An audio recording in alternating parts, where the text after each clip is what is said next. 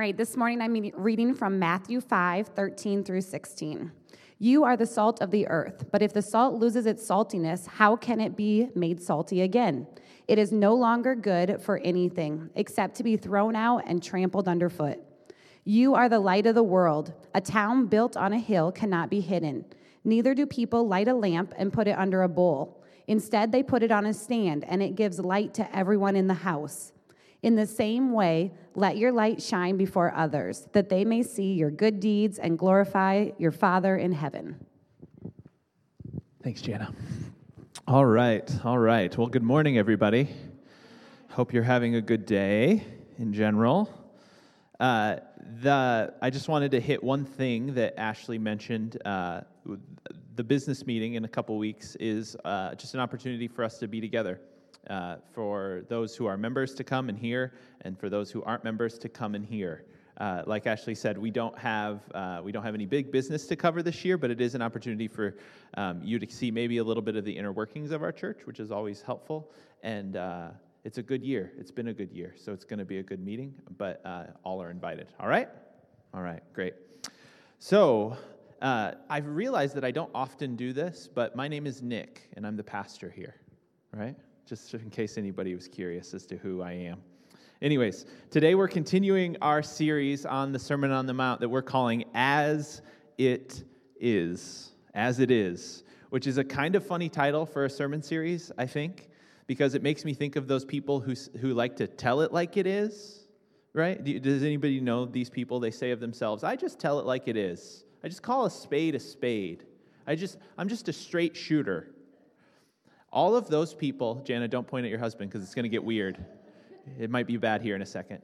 All of those people, I feel like saying I just tell it like it is a kind of veiled excuse of saying I'm just a little bit of a jerk.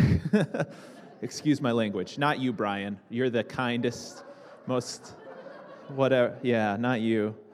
But I'm just a little bit of a jerk.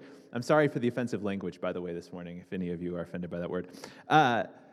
So often, there's this problem with that, though, isn't there? Because we just tell it like it is, right? But those of us who like to just shoot straight, who just like to keep it real, don't always access reality clearly, right? We are only speaking from our own perspective, right? And we are shut off from all other people's perspective. So we might be telling it how we see it, but that might not actually be how it is it? It might not. And we kind of need to be aware of this, because when we look to the Sermon on the Mount and when we look to Jesus, this sermon is Jesus' definitive word on what the rule and reign of God, the kingdom of God, in his words, look like when lived out on earth. And Jesus uses the phrase, as it is, in a portion of this sermon called the Lord's Prayer that we'll get to in a few weeks. But in that portion of the sermon, Jesus is talking about what it looks like to communicate with God now that Jesus is on the scene. This is what he's talking about. And like I said, we'll get into the Lord's Prayer in a couple of weeks, but the basic idea is that this little phrase the basic idea behind this little phrase, as it is that Jesus' disciples are not supposed to see things from their own perspective. They're not called actually to see it, to call it like they see it. But through prayer and through devotion and through concrete spiritual practices, are supposed to learn to submit to see things as Jesus sees them, or as he claims that things actually are, and to partner with God to see up there come down here, to partner with God to see things in heaven come down to earth in a way, to see God's way of life take up root in our lives and communities. This is what we're called to do. But unlike the person that is just telling it like it is, or just trying to call a spade, Jesus does not lead into the Sermon on the Mount with blunt statements about the way things ought to be. And this is important to understand about this sermon. He does not lead with a condemning word. Jesus does not begin the Sermon on the Mount with a condemning word. Rather, he leads with a hopeful and grace-filled pronouncement of good news, about blessing and goodness and freedom and comfort and love. This is what Jesus leads with in the Sermon on the Mount. Jesus is most certainly going to tell us how it is, and he gets into that pretty quickly. But he is going to do it in a way that brings life and invites our participation. But unfortunately, sometimes we don't read the Sermon on the Mount this way. We don't read it this way. We think he is giving us, like we said last week, a be like this list. A list of things we need to do or be. Like the Sermon on the Mount is just a kind of new 10 commandments that we're just supposed to perform in order to receive God's favor. Jesus does not first give people the bad news about all the ways that they don't measure up and get in line. Jesus leads with a hopeful message, with good news. And today we're looking at another passage that we should read as being full of hope and full of grace. Full of hope and full of grace. Notice that Jesus begins saying to his disciples, he begins this way in our passage for today. You are the salt of the earth. You are the hope of the world. He does not say, if you do the things that I tell you, you are the salt of the earth. Or if I do the things I tell you to do, you are the hope of the world. The reason for this is that Jesus is always going to begin with our hearts. Jesus is always going to begin with our hearts. And in the kingdom of God, being comes before doing. In the kingdom of God, being comes before doing. Who we are comes before what we do. You know, we're learning from psychology that this is more and more true, that people tend to live into who they see themselves to be, or who they understand themselves to be, or who other people say to them that they are. This is why a parent's love and support is important in the development of a child, right? We know this instinctively. That if your child walks into first grade believing that they are good at math, they are more likely to succeed in math class, regardless of their intelligence level, right? Because who they see themselves to be, in large part, determines what they are, what they become, what they do. And if a teenager who comes from a broken situation, right, and has low self-esteem and is horribly dysfunctional, can come into a situation where they receive healing and hope, into a community that affirms them, that loves them, that pulls out and points out those things, those gifts and skills that they do have that are inherent in them. They can receive healing and hope because they will become what inherently they believe they are, right? We know this instinctively, right? That I will become the thing that I think I am. And what we need to realize is that in Christ, we are, if you're in this place and you're a believer, a follower of Jesus, salt and light. And that identity, that understanding of your being, transforms from the inside out your actions. Does this make sense? So actions do naturally follow from this, but they are not the starting place, and they are not where Jesus begins the Sermon on the Mount. Jesus begins the Sermon on the Mount with being, with identity. You know, the truth of the matter is that we have to get the identity straight before we get into the doing. Otherwise, the doing just becomes kind of meritorious activity that we carry out in order to attain, right? Now, is effort good? Yes, effort is good. Is it important to do things in order to shape ourselves and mold ourselves? Yes, but you would never go to the gym to work out if you didn't have a vision for yourself as a fit person. Does this make sense? If you would never go to the gym if you truly believed it doesn't matter how many weights I lift or how many ellipticals I do, which I've been on elliptical 3 times and I'm too uncoordinated to actually do it. That's only my right side works. You wouldn't go to the gym and do that if you truly believed that you were not capable of getting in shape, right? You wouldn't, which is not an encouragement. To just sit around. We wouldn't do that. But if you truly, truly believe that you are not what Jesus says you are, you will not do the things he says. Does this make sense? And so Jesus begins with identity, with being, with what you are. He leads with blessing, and he leads with grace, and he leads by saying, you are the salt of the earth. You are the light of the world. And then he gets into all the rest of it. So today we're going to look specifically at this little section on the Sermon on the Mount that Jesus drops in right before he gets into maybe a little bit more meaty section of the text. But what we need to understand, and what I think we need to see, is that this imagery of salt and light is fairly common, isn't it? It's used, I think, often. It was Ronald Reagan, I think, that popularized the idea that America is a city on a hill, a light, right? This is where he got that. It slightly misinterpreted that scripture, but that's okay. But what actually was Jesus saying when he said to his disciples and to the crowds, you are salt and you are light? What was Jesus saying there? Well, for starters, what we need to understand, we need to look at that first word that he says, you. You. In this passage, when we read it, we often think of it as a singular you, don't we? Like me, right? But that would be misreading it, because in Greek, he's talking to a plurality of people, and so the you here is actually plural. It would be more appropriate to say you and then a dash and then all, or if you're from a part of the country that I try not to spend time in, y'all. Sorry. That didn't mean to disparage Southerners. It's just that I like where I'm from. Anyways, the basic idea is that you, by yourself, are not salt or light. You, as a singular, solitary individual, are not those things.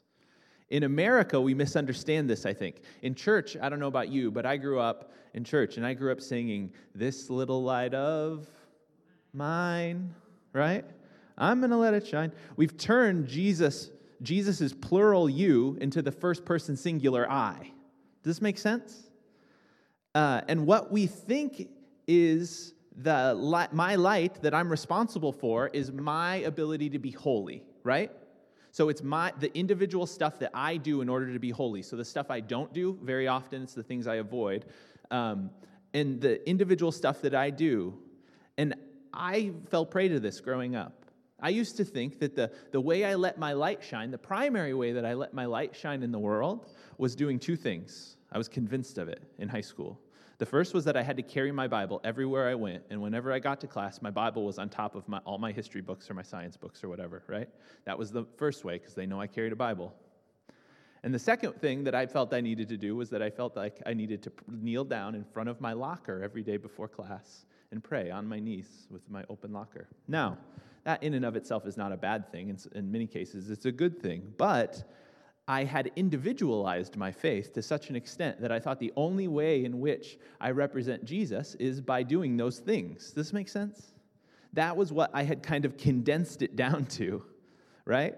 And really, when you condense it down to just those external things that you do or don't do, what it just becomes is self-righteousness, very often. Very often, that's what it becomes. So I'm not saying that those things are bad, but we have been led to believe that the way that I communicate to the world who God is, the way I let my light shine, is just I do a bunch of stuff by myself, right? But Jesus says that it's you all, it's us together that are both salt and light. You see, you need other people in your life in order to do this effectively. If our relationship with God is private, if it's wholly personal, if it does not involve other disciples, other people, then it will not get the job done. It will not get the job done. This is why followers of Jesus, for the record, attend church, right? But more importantly than just attending church, this is why followers of Jesus are involved in each other's lives. Why we are in, like Ashley said earlier, community. This is why we do this. So the first thing that Jesus says to his followers is, you are salt. In verse 13, this is what he says. You are the salt of the earth, but if the salt loses its saltiness, how can it be made salty again? It is no longer good for anything except to be thrown out and trampled underfoot.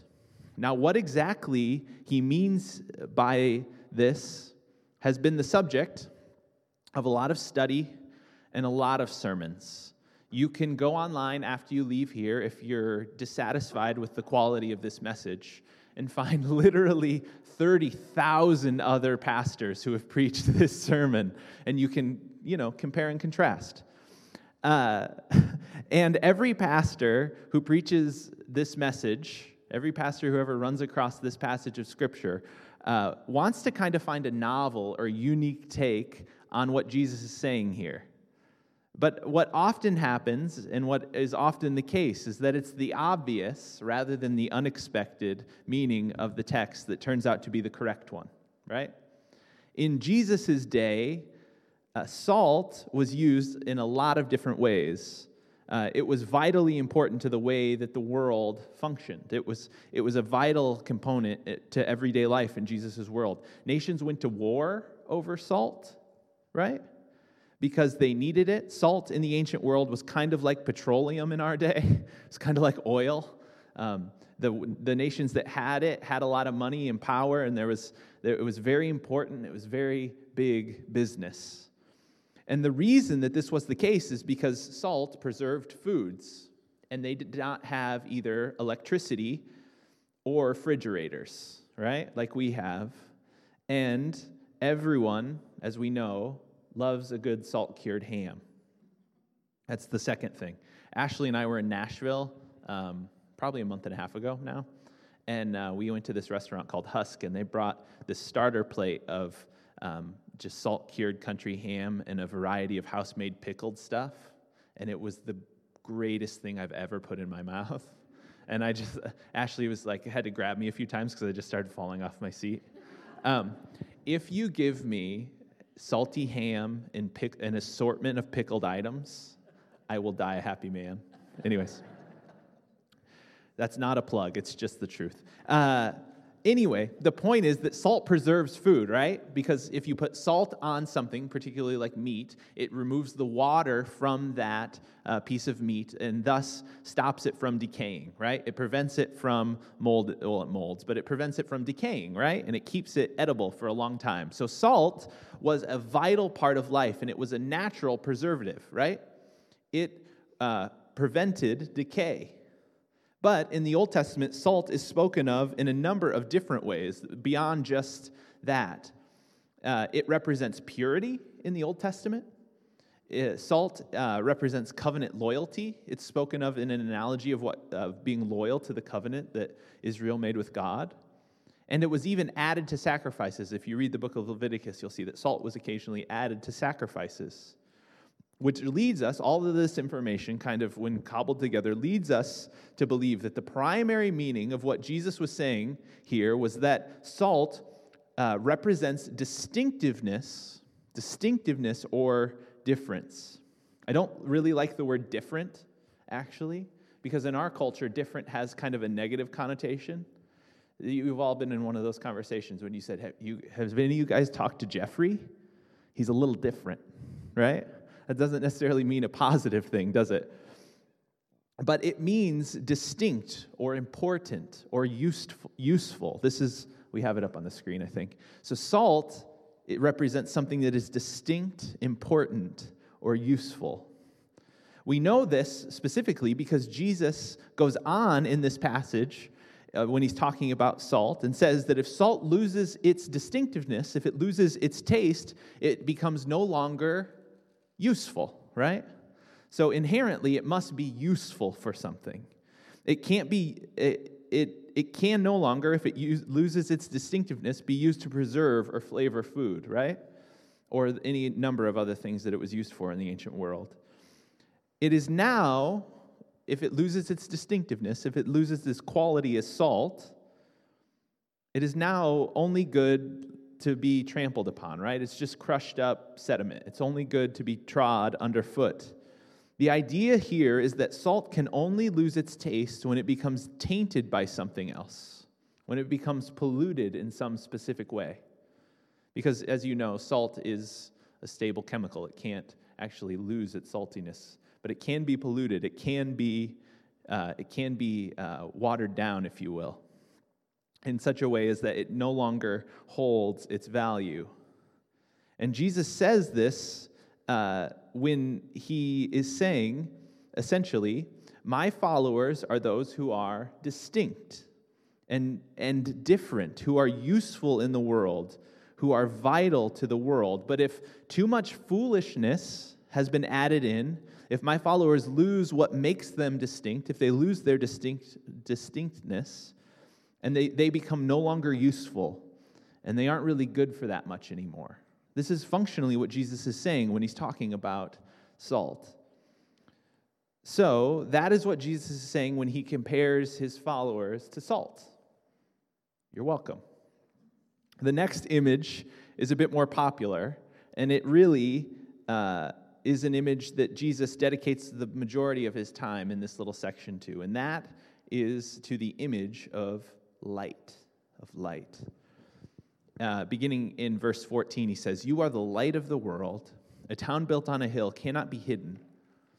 Neither do people light a lamp and put it under a bowl. Instead, they put it on its stand, and it gives light to everyone in the house. In the same way, let your light shine before others, that they may see your good deeds and glorify your Father in heaven." We instinctively understand this image, don't we, of light. This one is familiar to us. We know that light illuminates, it brightens things up. We know that light draws people towards itself. If you are in a dark room trying to get your son or daughter's glass of water out before they spill it all over themselves, as they inherently do at like 2 a.m, you will find the one like kind of beam of light, and you will like a tractor beam go straight to it in order to illuminate, to find the light, right? To illuminate the rest of your space. Light has this power, right? This ability to be light wherever it is. You can't overcome light with darkness, right? Light always overpowers. It always pushes out the darkness. The more light you have, the more light things are, right? The more light you have, the more clearly you can see. We understand this analogy, I think, inherently. But I want you to notice something at this point. And that is that while salt can mean distinctness or difference, light would stop us from thinking or believing that this distinctness is separateness. So we need to unpack this a little bit. So very often when we think of Christ followers need to be different, right? Or they need to be distinct. What often comes to our mind, what naturally happens is there becomes a kind of gap that we think needs to exist. We need to be separate from other people so as not to be polluted, right? This is kind of a natural religious impulse, isn't it? All religions have this impulse. I don't know necessarily where this impulse comes from, but maybe it's the fault of the Puritans. I don't know. They came here to try to get away from everything, right, that would pollute their faith or their religion. And too often in America, I think we make this mistake, that we want to build ourselves up as Christians and we want to create a kind of holy huddle, right? We want to create kind of a separateness to us and to everybody else. And this inherently happens sometimes.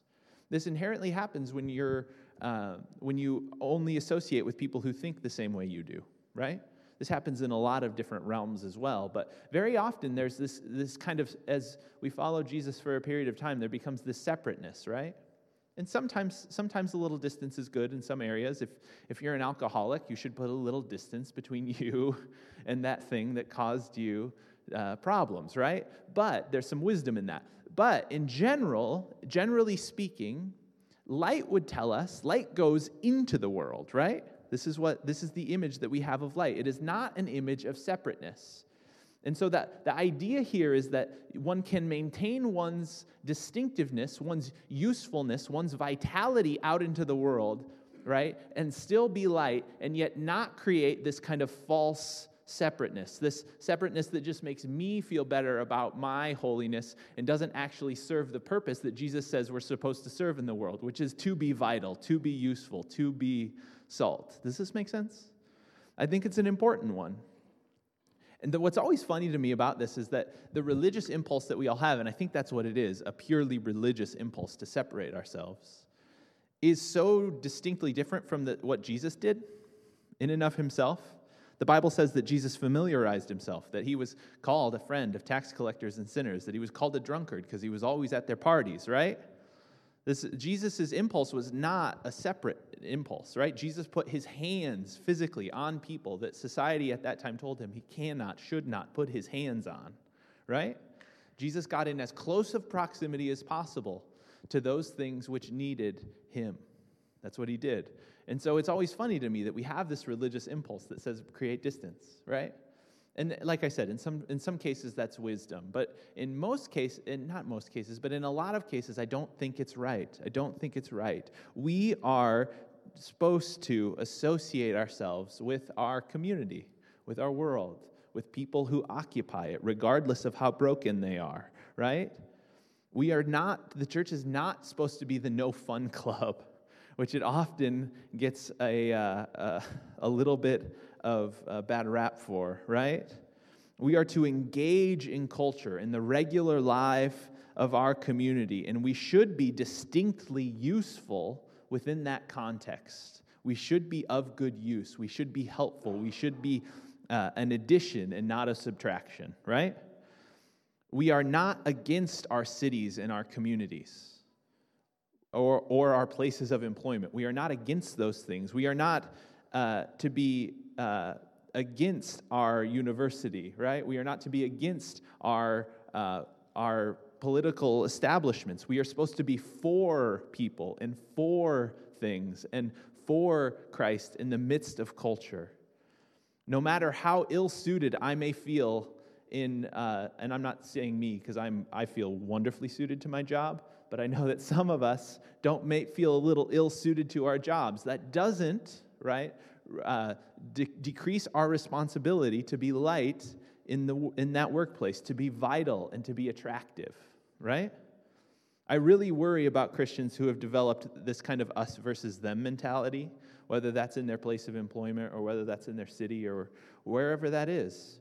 And we're always calling everything and everyone dark and sinful. Have you ever met anybody like this? Like everything they run into is dark and sinful. And while it is the responsibility of Christians to be light, right, to illuminate, to actually name things, it does not involve fear, and it does not involve this kind of us versus them mentality.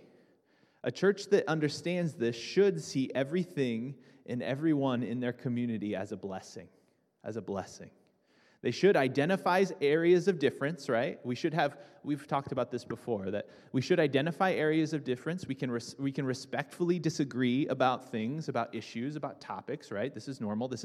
You can't have a dialogue with anybody if you don't have areas of disagreement and have a respectful conversation about this. But we should want to make people's lives better, right?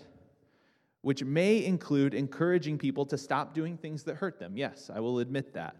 But we should be enthusiastically for the places that we live, right? And the places that we frequent. We should be for the families and institutions of our community. We should be for those things. We should love, in essence, where we live. We should love it. Now, I feel particularly empowered to speak about this because I come from Sioux City. And if any of you, we had Jana read today because she knows all about Sioux City. Sioux City is the type of place that I used to say, if you don't grow up there, it's a hard place to love. It's on the river, which has its own challenges. There used to be a lot of packing plants there, and there's a couple fertilizer plants that are right on the interstate. And so when you drive through Sioux City, the most distinct thing about it might be the thing you smell, right? It's not always the best smelling place in the world. Now, this is true, and it's not me using foul language from the stage. It's not. But the initials of Sioux City's airport, the call sign, are SUX. So when you fly into Sioux City, you're landing in sucks, right? This is, like I said, excuse my language. Sioux City has some challenges. But growing up in Sioux City, it became the type of place that I loved. And that as a member of that city, it was a place that I wanted to better, right? I remember growing up in church, we would have pastors that would come and work at our church, and some of them didn't last very long. And part of the reason I think they didn't last very long was because they were always complaining about Sioux City. This place smells. It doesn't have good stuff to do. It's not enough fun. They always had these complaints, and then they would find, surprise, surprise, a couple years later, they would find their way to another place, right? It always surprised me. Ashley's father was our pastor growing up. Ashley's dad thought Sioux City was heaven on earth. He really did. He still says to me, Sioux City was my little slice of heaven. I was just going, okay, that's great, right? But he embodied this reality, and he was fairly successful because of it. This idea that in order to care for a place, you do have to love it. In order to care for a place, in order to want to make a place better, you have to care enough about it, right? You have to love it. And if you want to change anything, you have to love a place enough to want to change it, right? If you don't actually love something, you don't want to change the things that aren't quite right. You don't want to be an active participant in the bettering of a place if you don't care about it, right? You just want to get out. But you need to love where you live. You need to love where you're at. You need to have affection for the place that God has put you. Being a salt and light in the world involves caring for the places that we live.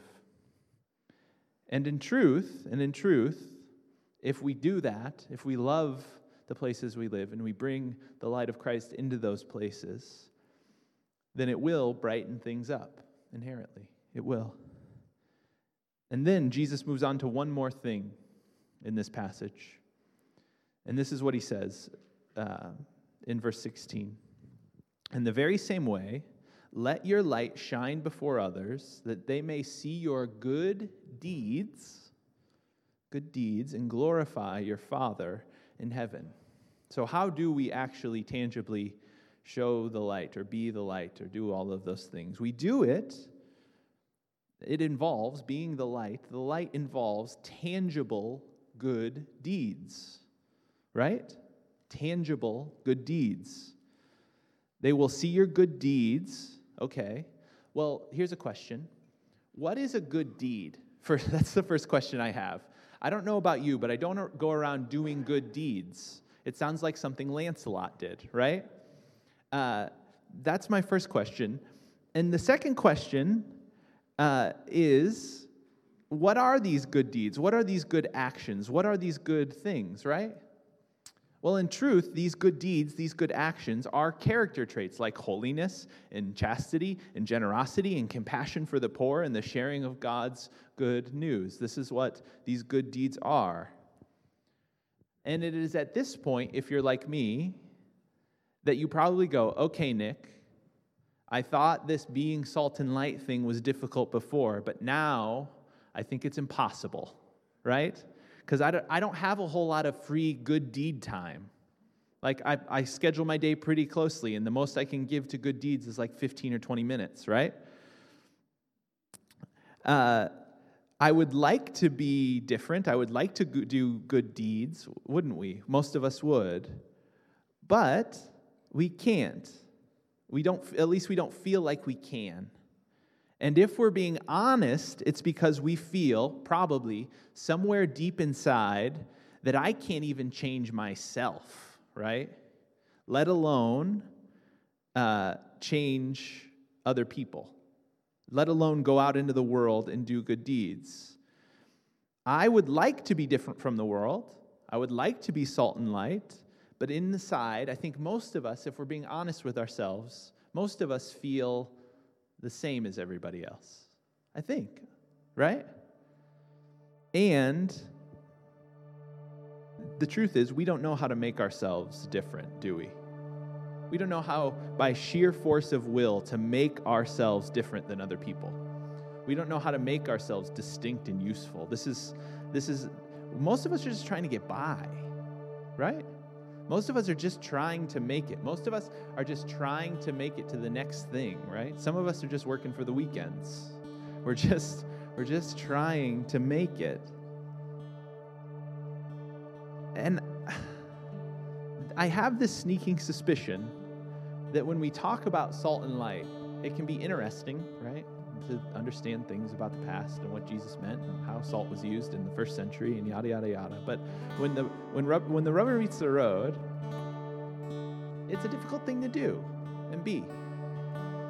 And we don't think we can be that. At least on our bad days, right? Well, if you feel that way, I think this morning you're in luck, actually. Because there's good news. And that good news is that you can't make yourself any different. You can't, by sheer force of will, make yourself into salt and light. It's impossible. You and I can't do it. We can't will ourselves towards good deeds, even. It's not possible. None of us, on our own, can be salt and light in the world. None of us can do that. If we could, if we really thought we could, that would be pretty arrogant, wouldn't it? I'm salt and light. I'll do whatever I want. That's the song I sing to myself. It didn't even make sense. But it would be arrogant of us, wouldn't it? And it's at this point that I think we find our way back around to the beginning of the message. We find our way back around to what Jesus said at the beginning. Jesus calls his disciples in this passage salt and light, not because he wants them to muster up the ability to be that all on their own. Jesus calls his disciples salt and light because he is salt and light. Jesus describes himself in the book of John as the light of the world, right? And it is only true about us because it's true about him. The gospel is that God has adopted you and me. He has made us his sons and his daughters.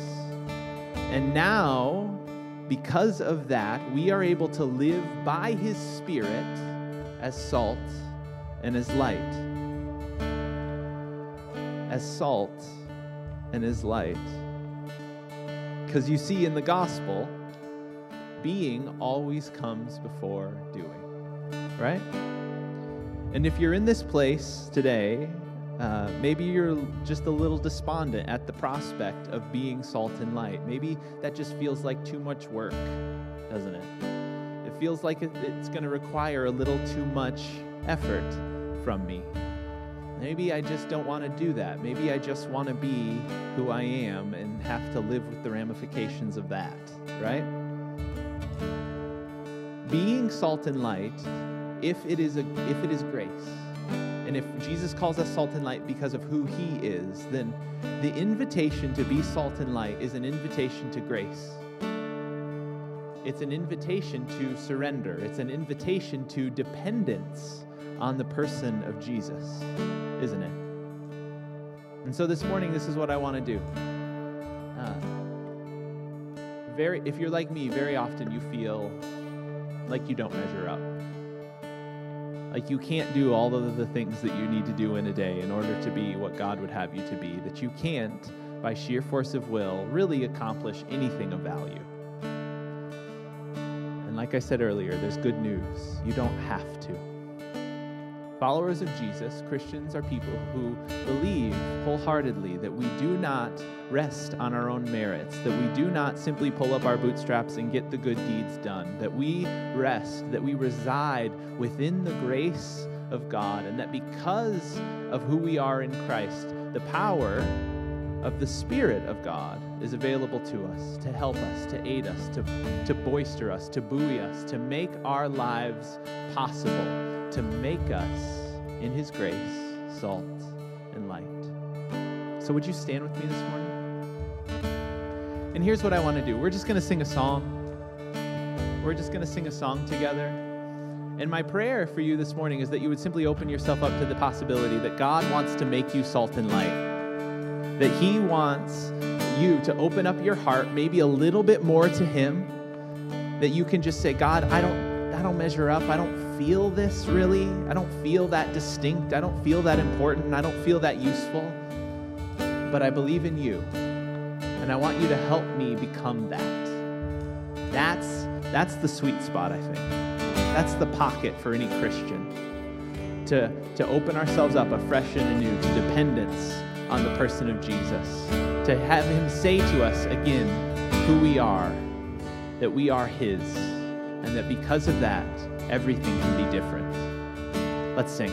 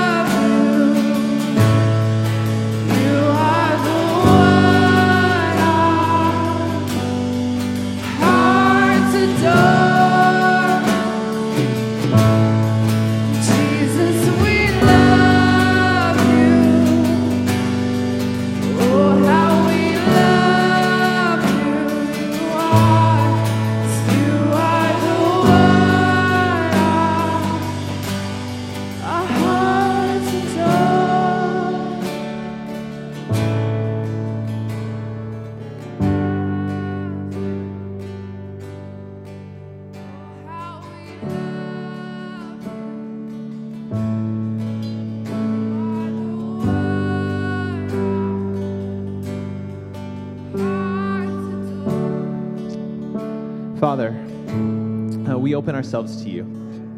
We do not claim to live off our own steam, God, that we can muster up the ability to do good deeds or to be light or to be salt or to be anything of value really in this world. Rather, we acknowledge that Jesus, you are the salt of the earth. You are the light of the world. And any saltiness we possess, as funny as that sounds, any light that we may spread over this earth is because of our connection to you. It's because we're connected to the source. And so now, God, as we go, help us to be your people. Help us to remain connected to the source. Help us to see ourselves as loved by you. And may that make all the difference. Amen and amen. Amen. Well, go today in the grace and in the peace of the Lord Jesus Christ.